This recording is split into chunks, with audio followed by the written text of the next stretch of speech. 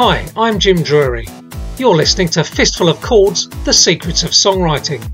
My guest today is Tim Briceno, songwriter and lead guitarist with All About Eve, Sisters of Mercy, CNN and Tinstar. Okay, Tim, how are you spending lockdown? Well, I'm not. I must admit, I'm kind of settling into it, but I must confess, I'm not doing a great deal of music, which I thought I would miss. But it's actually quite nice to have a little break and just do other stuff. Sometimes you need to do that. So I thought you'd be in there with all sorts of ideas. No. Well, it's what I am doing, which is quite a nice thing. I've wanted to do it for ages, and I've resisted doing it for such a long time. But in the old days, when you were writing music, the only way to copyright it was to send it to yourself and then never open it. So if anybody actually ripped the ideas off, you'd take the envelope to court and open it like in a self-addressed envelope that's registered with the date on it to prove it's yours. That was the only way of doing it.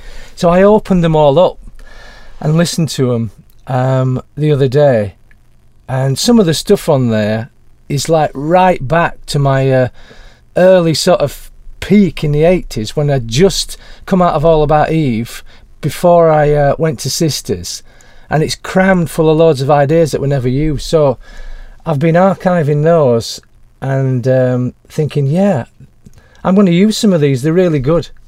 And that's fantastic. Yeah, it's quite nice. It's almost like a sort of a message to myself from the past. I mean, there's about 20 ideas there. Wow. So I'm going to use that as source material for any new stuff I do, I think, with Julianne. Or at least try. I mean, she might not like them, but I'm going to try. That's fantastic. Have you told her yet? I've floated it past her. I've said, look, I've got these cassettes. I don't know if they're any good, but I've got I suspect there'll be something on there. But I haven't spoken to her or contacted her since I've listened to them all. I was surprised. I mean, there's one on there, and I just thought, man, this is like a lost classic. I'm going to start that one first. Yeah. Wow, what's it called? Well, it's not called anything. It's just an instrumental. There's no lyrics or melody on it. That's always been Julianne's department. I purely just kind of do, instrumentals.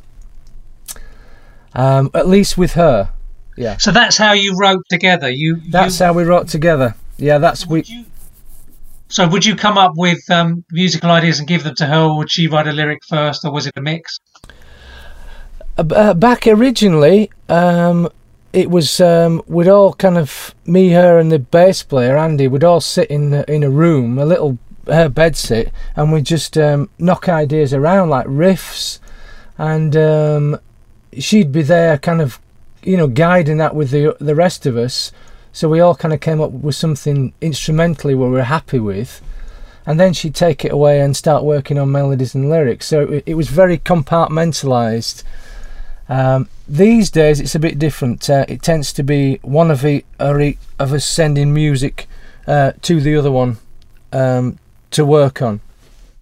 So when you were working in those early days, would it be in either of any of the three people's houses? Did you have a set routine where you'd go at a certain time? Or yeah, it was the routine was really, it was very kind of workmanlike. Me and the bass player Andy, we lived together in Harlesden. Julianne had a bed sit in Kentish Town, and she had what was called a Porter Studio, which is a 4-track recording thing.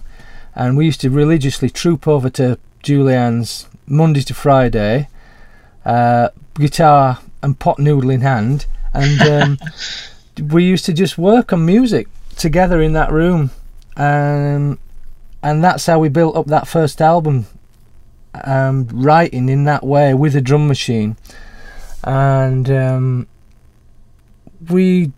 I think it started out like that, and up until the first album it ended like that. That is how we wrote it at that time, which was a lovely way to write, because you didn't have the sort of bluster of a live band. Sometimes when you sort of jamming stuff out in a live band situation, the volume of what you're producing can kind of lull you into false sense of security, thinking, oh, this bit's really good, but it's actually just really loud. When when you're working quietly, you can't rely on that. So it's almost like the ideas have to be just strong at conversation volume, and they were sort of living on or dying in that environment. So I think that's why some of the stuff's so hooky, because it had to be.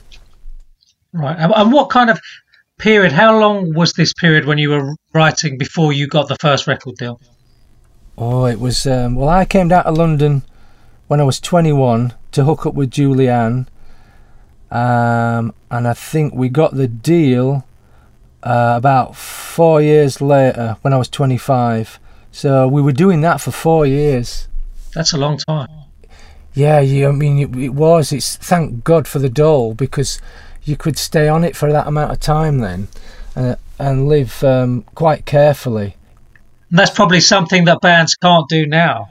It is. I think that one thing that you can't do that anymore, as explains why the music scene is kind of a little bit more. Oh God, I don't know what you call it. It's. You can't do that anymore, basically, and that's why the 80s was really creative, because you could. It gave almost like loads of people that wanted to do music an apprenticeship opportunity to do it.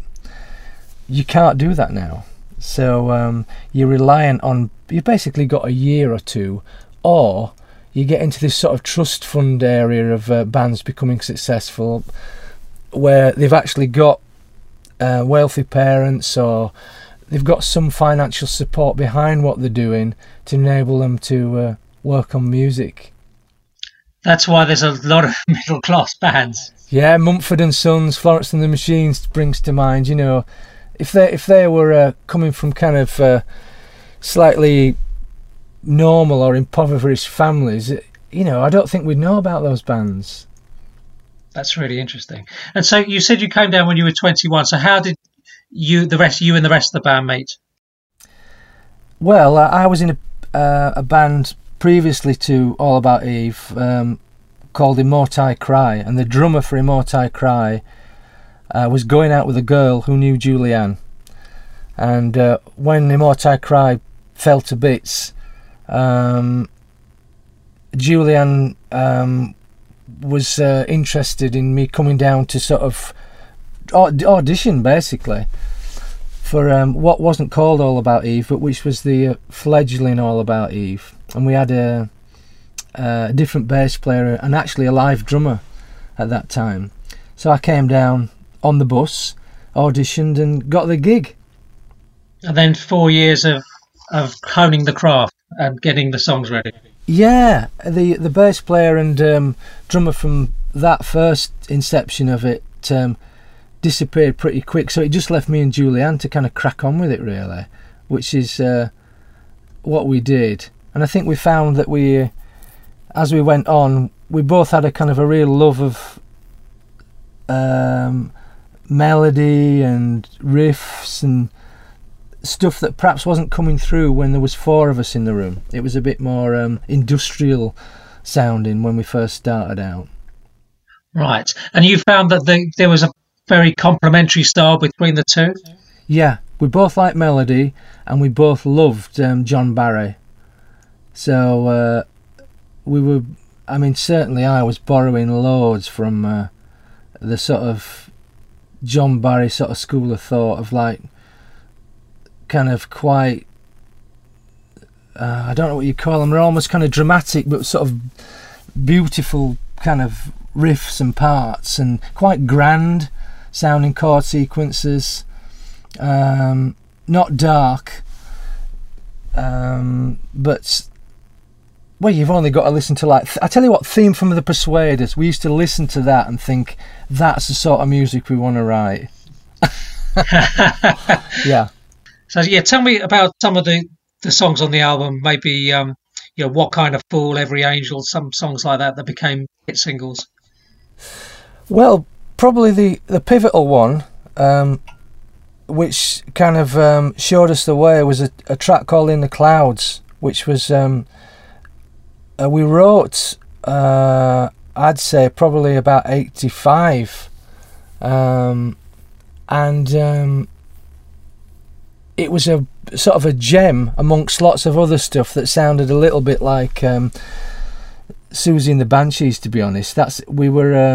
We didn't really have our own thing going on to start off with. We sounded a little bit like lots of other bands. But when we wrote In the Clouds, it was such an important track because it had something that we've been chasing, which, as I say, was this sort of slightly John Barry vibe to the verse.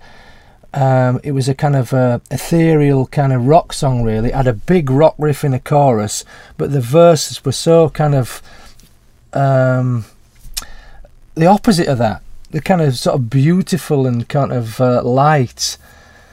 And the lyric as well, it was sort of escapist to the max. You know, it wasn't dark. It was uplifting and kind of again beautiful. And that one song, I think, gave us almost a template to hang everything else off. We did, to be honest. It really showed us where we were going. That was the song. That was the one. Right, and there's an interesting story, I think, behind the writing of Martha's Harbour, because you were already in the studio, weren't you, by this stage? Yeah, Martha's. Yeah, it's we actually got 2 for the price of 1 out of Martha's, because the way we used to write was, as I say, we'd kind of get chord sequences or riffs together, and then we'd find another chord sequence or riff that complemented that one. And Bob's your uncle, really. Once you've got those 2 things going on, 2 parts flowing in and out of each other, the sort of songwriting war is over, at least from a musical point of view. And that's what happened with Martha's. We got this riff, the verse riff, and couldn't decide if it was an electric song or an acoustic song. So we did both. If there's another song we wrote called Wild Hearted Woman, which was also a single off that first album, and that's an electric song, and the verse riff is the same as the verse riff for Martha's. Not a bit the same, exactly the same. And that was on a day off, wasn't it? Am I right in thinking that? Yeah, we did it. We got, as I say, got the verse riff, and then me and Julianne did something which we have not done before or since, which went and sat underneath an apple tree at the residential recording studio we were working at, and tried to write the chorus for Martha's Harbour, which we did. And you know, we've never done that before or since. Perhaps we should have done that a bit more. Does that mean then you came back in and said to the producer, what do you think of this? And then it edged out another couple of songs that you would have had on there otherwise? Well, there's actually quite a good story about Martha's Harbour, which is we didn't show it to anybody because it wasn't totally finished. All we got is the music at that point. And then Julianne went away and worked on the melody and the lyric. And then while we were in the studio recording the first album, we didn't have Martha's. And the producer said, you know, why don't you two sit down and sort of write something while we go to the pub? So the whole band and the producer left us in the studio with the engineer. And me and Julianne faffed around a bit trying something. And then I think we actually just started recording what was Martha's Harbour for the first time. And we threw it down on tape. Everybody came back from the pub. And they were knocked out with it. And the producer says, oh, that's brilliant. Let's see if you've got a better one in you of that same version. So we were like, yeah, okay, we'll try a few more, see if we can top it.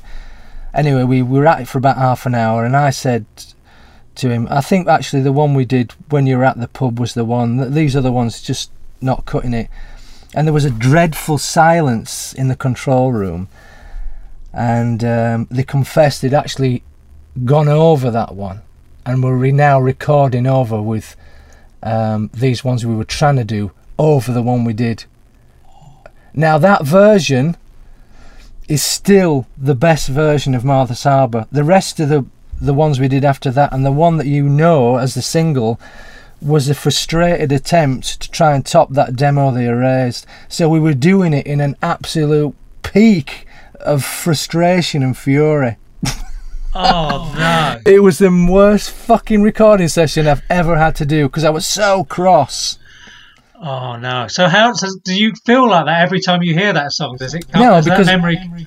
because it was a hit. But I tell you what, that song was just cursed, wasn't it? From its inception to its Top of the Pops appearance, it was just a series of disasters. But somehow it ended up being a hit. That's fantastic. I wasn't going to mention the Top of the Pops appearance. Oh, yeah. But you have mentioned it now. Oh, yeah, I don't mind. Yeah. So, tell us about that and how it actually, in a way, helped the single. Yeah, well, very simply, it was, it was a first time to go on Top of the Pops, which at the time was like a real rite of passage for anybody that's kind of grown up with Top of the Pops.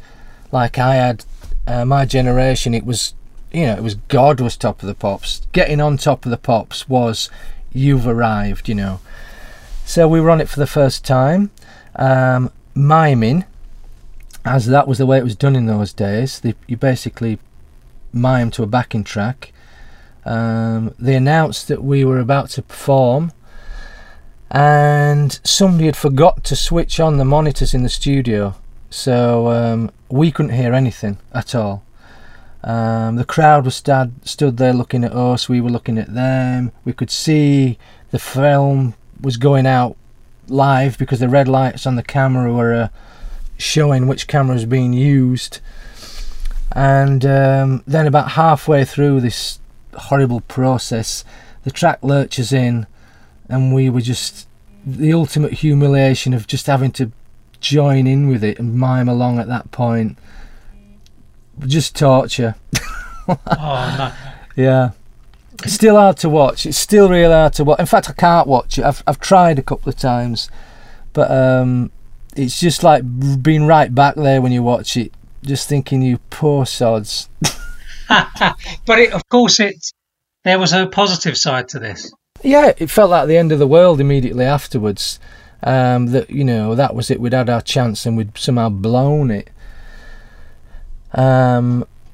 But as it turned out, it was the best bit of publicity we could have had, and everybody was talking about it the next day, of course. Consequently, off the back of that, who's to say, would it have gone up the charts like it did? We just don't know, but it did go up the charts off the back of that. And also we got to go and play it again, actually live, the following week. So we were on Top of the Pops 2 weeks in a row, one with an absolute car crash. The next week we sort of redeemed ourselves. So we were very much in the sort of public mind, I guess. And the thing went top 10. And it wasn't the first single on the album, was it? I don't think. No, it wasn't. I had In the Clouds, I think, was the first single, and that did all right. That went into the 30s, top 30. And then I think we had Every Angel after that one.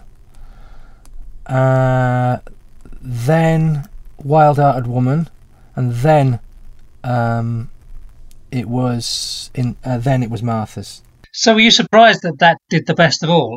Or is that a sort of a general process? You don't put your first single out as the best one when you're a new band? I think the record company very much felt that they wanted to sort of build up to something like Martha's, rather than just go with that off the bat. I mean, I've got to be honest with you. When we did Martha's, I just thought it was a good song, but I didn't think, oh, this is an obvious hit. I still don't think it's an obvious hit.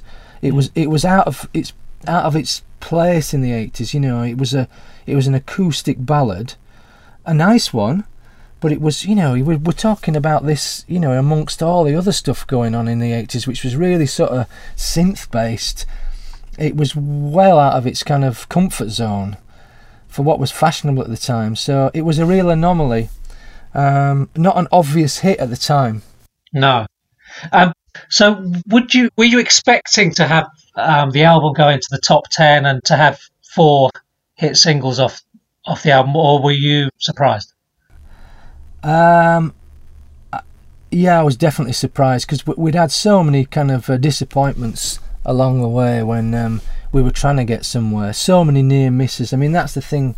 Most bands, when you actually see them, by the point they've got to sort of hit records and on the telly, there's been a lot of kind of disappointment up to that point. I mean, we were nearly signed about 2 or 3 times, I think, before we actually did get signed by a record company. So close, and then knocked back at the last minute. So I think there was a little bit of kind of pinching ourselves initially when we first got on board with a proper record deal, which was, how long is this going to last? Are we going to be successful? It's one thing to get a record deal, and then it's another thing to start selling records. So yeah, it was amazing when we did actually start selling them. It was like, okay, yeah, this really is happening, and we really are going somewhere. And how does your life change at that point? Well, it changes in the sense that the one thing which everybody says, about money doesn't bring you happiness, but when you don't add any money, which we hadn't, it was brilliant to actually finally have some cash. I remember, we didn't eat out, so what we did initially was we used to go to the Aberdeen Steakhouse as a band, and thinking that this was kind of this was quite a big deal, going to the Aberdeen Steakhouse and having steak and chips. It felt like the lap of luxury, and of course you didn't have to worry about paying your bills anymore. It didn't become a problem and that was very simply a massive weight off our shoulders. We could just concentrate on being kind of creative and not having to worry about the cash. That was brilliant. Outside of that, I think it was nice to be recognised for what you were doing. I guess the downside of it was, particularly where I was from in Huddersfield, people treated you kind of 2 different ways, really. They were either kind of absolutely kind of enamoured to be with you because you were in this band, or there was a little bit of, just because you've got that record you think you're good. There was a little bit of that, quite a lot of that, yeah. Which was that thing I really found difficult about the North, which is one of the reasons I left, which was this kind of don't get ideas above your station kind of attitude. Yes. That came to the fore when I went back to Yorkshire, along with a lot of lovely stuff, which was, you've done all right for yourself, but it was a little bit weird because people definitely did start treating you differently. Yes. That was odd.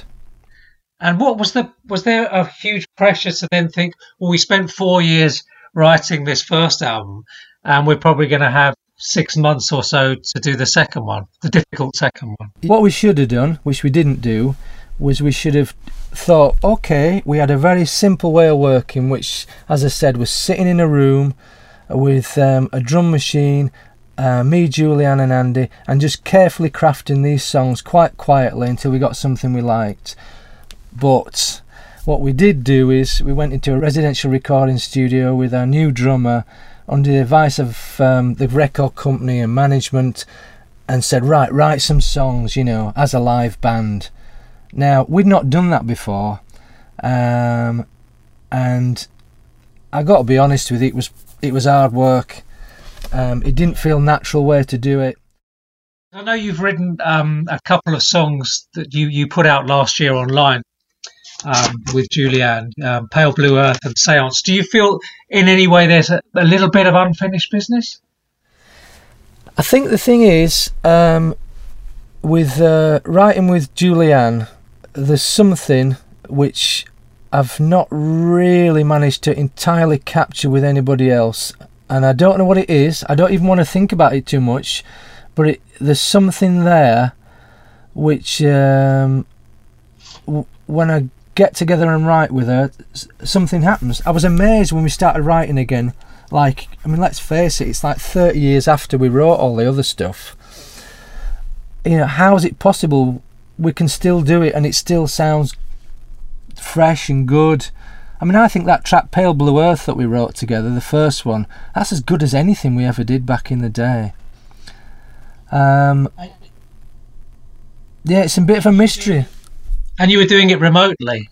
Yeah, that's right, even remotely. I still prefer to be sat in a room writing. That's the way I like to do it because it's more fun. But the reality is that she lives in Bath, I live down here, so we can't do that. So we have to do it this way, but it still works. Do you think there's any chance of a full album? I don't know. We haven't put that sort of pressure on ourselves. We're just doing it like one track at a time. And I've got to be honest, we're kind of doing it for ourselves really, because we enjoy the results. And I think the thing is also is the sort of music I want to make is like the music she wants to make, and that's so important. And Yes. you know, a lot of the music that people want to do, particularly at the age I'm at now, you know, a lot of people just want to do straight ahead rock music, you know, kind of they want to kind of make a racket, make a loud racket, you know, when they get the sort of testosterone beast going. I don't want to do that. I want to do something that's kind of like we always did, which is kind of there's some beauty in it, and trying to talk a guy into doing that in a band is, you know, it's like, what do you mean? What do you mean you want to do something beautiful? There's it's not for everybody, but she gets it and I get it, so I think that was kind of really why we started again. I was moaning to her saying, I don't want to do dad rock, I want to do this. And I think from that it's sort of fanned a little kind of flame somewhere in both our brains, so we gave it another go. I suppose the difficulty is that you're both have other professional careers, families, and it's not like you can just pop round the corner and spend 3 weeks sitting in a living room doing this kind of stuff. No, and I think in fairness, going back to your other point, you know, what's the quality control going to be like if we did that? We'd certainly write a bunch of songs, but I think if one of the reasons that first album is so good is because it evolved slowly over time. Yes. You know, one track at a time, getting rid of all the crap tracks and just ending up with the cream of the crop. And that's why first albums are so good. So I think if there was an album, then it would happen really slow, and it'd almost be a compilation of these individual tracks that we release very slowly as and when they come along. Now that makes sense. So after All About Eve, you joined Sisters of Mercy as they were recording Vision Thing, third album. What kind of process was that like? Very different, I imagine. Yeah, it was. I mean,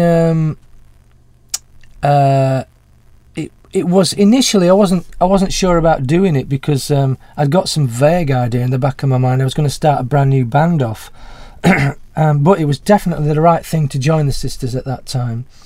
And I got to be honest, I absolutely loved being in that band and touring around the world with them. It was all the stuff that I didn't get to do with All About Eve. All About Eve, we had loads of success creatively.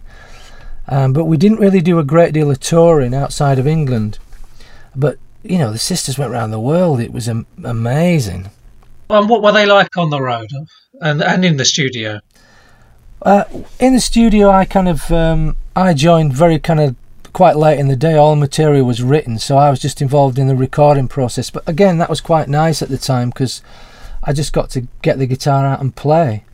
You know, play what I wanted on top of what they'd done, which was relatively kind of easy for me to do, and I enjoyed doing that. I got on with them all very well indeed. I mean, Andrew had kind of slightly got a bit of a reputation for being a tricky customer, but I hit it off with him and we got on we got on really well. Same with Tony excuse me, the bass player, and Andreas, the other guitarist. We were just, it was like you want it to be in a band really, where you're out with kind of your mates, having a good time in each other's company for like crazy amounts of time. You got to get on. And Tony in particular made sure that the gigs were loads of fun. You know, he made every night into a party afterwards, which was just, you know, they were just fantastic days, full of laughter, booze, drugs, the rest. It was just an amazing time, yeah. And so how did it all come to an end, that? Well, it became apparent that after 2 years of touring, there probably wasn't going to be any new album, and I kind of signed up on the idea that we'll do all this touring, but there has to be an album at the end of it. Ultimately, that's the bit I like doing. I like writing and recording. And when I realised that wasn't going to happen, I started to get a little bit itchy feet. I didn't know it wasn't going to happen. I just got a sense of like, I don't hear a new Sisters album arriving. So I started to think, okay, well, I'll still stay in the Sisters and do the touring, but I'm going to definitely start fishing around for someone to work with, to make some music with, some new music with. And also my ideas about music would started to shift quite a lot as well. And the music I wanted to make definitely didn't fit into the Sisters camp or the All About Eve camp. I had a real sort of epiphany of what I wanted to try.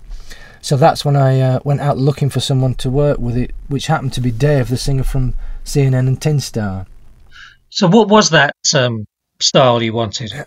It was basically, I was listening to loads of Public Enemy, which we toured with the Sisters, and I just fell in love with how they wrote hooks.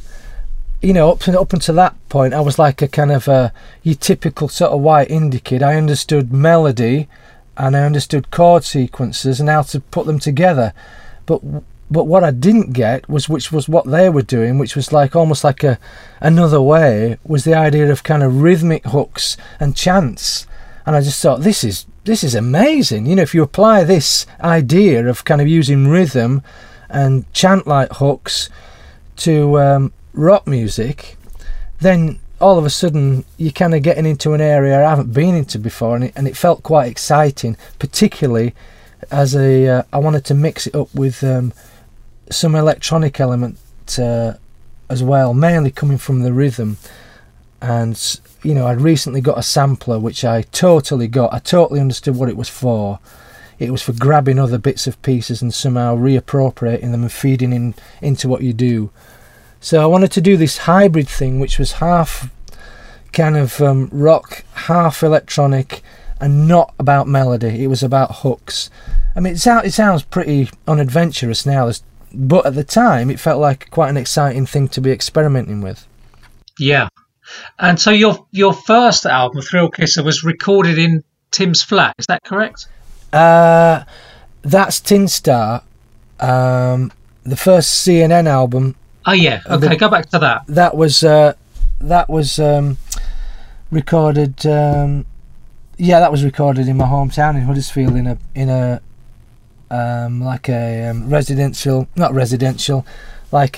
small studio in Huddersfield by ourselves, and that morphed into Tin Star, morphed from CNN basically. So why did it change? Just personnel. I think what it was CNN happened. Oh, hang on a minute, somebody's trying to. Oh, it's gone. CNN happened right in the middle of Britpop, so we were like, what we were doing was nothing to do with that, and we had limited success, and we ended up being dropped by the record company. So basically, me, Dave, and Tim Gordine. Tim Gordine was already in CNN by now as the bass player. We did what we always did, really, which was we regrouped, thought about where we wanted to go next, and wrote some songs around a slightly different concept, which was we'd started watching a load of David Lynch films and really getting into the kind of vibe and the music and the mood, and we thought, this is an interesting thing that we could kind of explore. Let's use that idea as a bit of a touchstone for a new thing, and write pieces of music or songs that we could imagine being in David Lynch films, and that was that was the new kind of concept that we used really to sort of write all the Tin Star stuff. And we got signed off the back of some demos that we did. And was the writing process similar in that you were more in charge of the music and Dave was in charge of the lyrics, or was it more of a mix? No, this was different this time. It's from CNN onwards, it was very much a real kind of smorgasbord of how we did things. Sometimes it would be just mucking around, writing together chord sequences, and then Dave would take it away and do the lyric and the melody. Sometimes it was I'd bring forwards a fully formed song with lyrics and melody. Sometimes Dave would bring forwards a fully formed song with lyrics and melody, and we'd hack away at those. So if you look at the writing credits for the first album, I think it's the first CNN album, it's all over the place. The Tin Star one, we still did it the same way. Some songs were mine, some songs were Dave, some of them were collaborations between the three of us, some of them were actually songs just written by Tim Gordine on his own. So we had a real open door policy to how we did things. Right. And you had some success. Your Head was obviously a big hit. Yeah, that was as exciting, if not more exciting, than Martha's Harbour being a hit, because it was so unexpected. I mean, Martha's was a surprise, but Head was so unexpected. We were, Tin Star at the time couldn't get arrested in England. Nobody really, we were playing to maybe like 100 people. But we had a record deal. For some reason, American college radio, we hadn't even played in America. They picked up this track that we wrote called Head and started playing it. And it just got bigger and bigger and bigger and bigger until that ended up being in the top 10 in America. And then all our energy went into basically hanging out and promoting and playing in the States. So we were actually a big indie band in the States. We did loads of touring over there. Yet we still didn't mean anything in the UK. It was odd.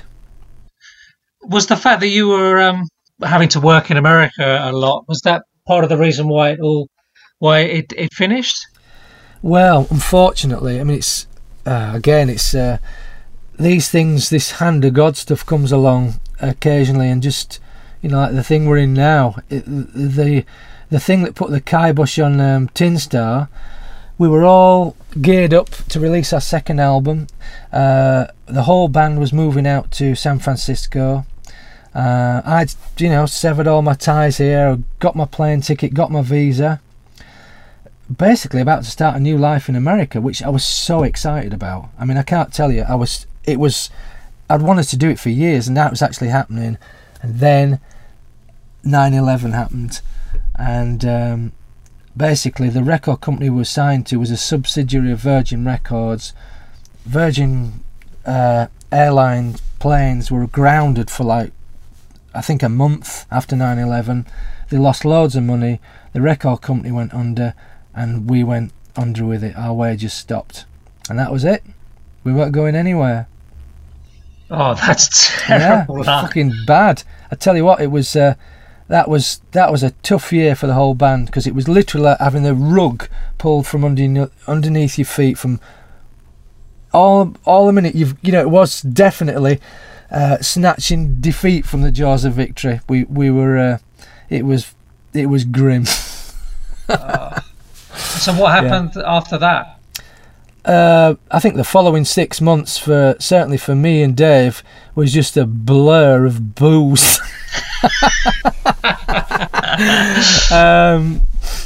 It was, for a start off, apart from that, we were in the horrible situation, which I'm sure you remember, was you all thought you were going to get bombed, didn't 9/11 in London. You thought, well, it's going to happen to us now. So there was a kind of a real feeling of we'd got this double whammy of we'd lost everything, and also we were under the threat of some sort of are we next? Yes. It was a horrible time, but yeah, that's the way the cookie crumbles. I mean, my life now wouldn't be the way it was if I'd have swanned off to America. I would have had a very different life, and some of the things I've got now I wouldn't have, you know. So in retrospect, it all worked out fine. Yes, yeah. So at that point, you just sort of decided to go on to other things. You decided to go into sort of teaching songwriting. Was that the next natural step? Or well, I've got to be honest with you. The next natural step after that was screw music. It's been a hard mistress to me. I'm doing something else. So I actually went. I've always. I thought I want to do something that's kind of good for the soul, and music can be good for the soul. But when it's your job, and it becomes kind of about entertaining people, which frankly it does once you actually start doing it as a job, it can start to feel a little bit fragile and ephemeral. And I think because of the whole 9/11 kick in the pants, I just thought I want something that's just sort of less of a roller coaster ride, something that's going to kind of allow me to cruise for a little bit. So I enrolled on a horticultural course. I thought I'm going to be a gardener, which I did for a couple of years, and then eventually music pulled me back in, and I started teaching songwriting.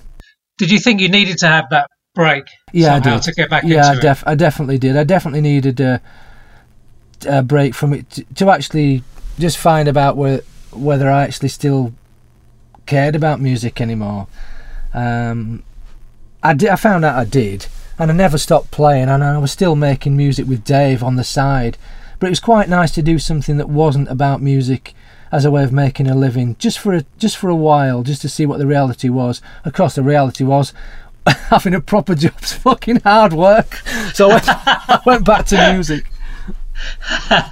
And so, what was songwriting teaching like? Well, that proved to be the hardest work of the lot. I mean, I had some vague fantasy when I went into teaching songwriting that it would be kids hanging on my every word as I spread my knowledge. Of course, the reality of it is it's bloody crowd control of 16-year-old boys and girls that have got a whole lot of stuff on their mind and don't even remember who you are because they weren't even born. So why are these people there studying music if they don't want to learn how to write songs? They do want to learn how to write songs, but they're also, you know, they're full of kind of piss and vinegar like we were when we were 16. You're just some geezer stood at the front with grey hair trying to tell them how to do stuff. You know, you got. So would you have been the same if you'd been in their shoes? If you'd gone to a songwriting class, would you have felt the same? No, I'd have loved it, because the thing is, one of the reasons I didn't go to college when I left school was because you couldn't go to anything like the thing I was teaching. You could only go and study classical music, and that was it. I'd have bitten somebody's arm off to go and study songwriting and popular music. So no, I think that was the thing. I just this generation of kids I was teaching, I just thought, man, you just don't know how lucky you are to be here all together doing this. It was hard work deciding to write songs and pursue it as a career when I was a kid, because there's no way of learning it outside of doing it. There's no internet. You just had to be really shit at it until you got better at it.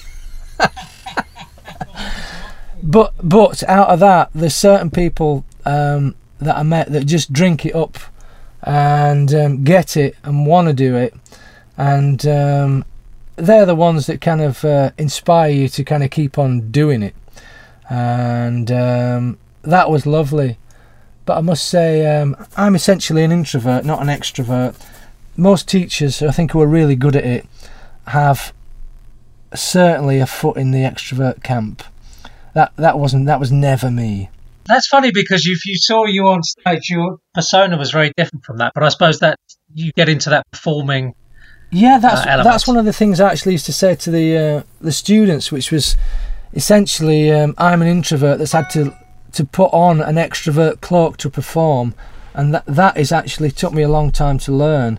I used to be terrible on stage. I used to feel so self-conscious and just stand there, play my guitar and get off. And I learnt from watching other bands that actually you just have to people want you to entertain them. When you're paying money to go and see a gig, you want a show. And I just clocked onto that at some point in the 80s when we started to snowball, and I thought, it's time to put on a show. And I actually really got into it. I thought, this is fine. It doesn't have to be who I really am. I'm just giving people what they expect, and then I step out of it when I get off. I'm not an extrovert, but I can do it on stage. Yeah. So before we come to the end, so I've just got a question about back to the lockdown. What are you listening to get you through it? Well, I'm not listening to anything at the minute because I've got a tinnitus spike, so it's radio silence at the moment. No, I'm not listening to any music whatsoever at the moment. I unfortunately, when these things happen, I just have to ride them out, and then I can start listening to music once the whining has subsided to the back of my brain for a bit. So finally, if someone said to you, what are your favourite 3 songs that you've ever written? I know that's a very hard question. Have you got an answer for that? Yeah, it'd be In the Clouds. It'd be one of them, because as I say, it was such an important song for us to write. It showed the way for how to write all the other stuff, really. The other one that springs to mind is one with Tin Star called Disconnected Child, which was a single for Tin Star.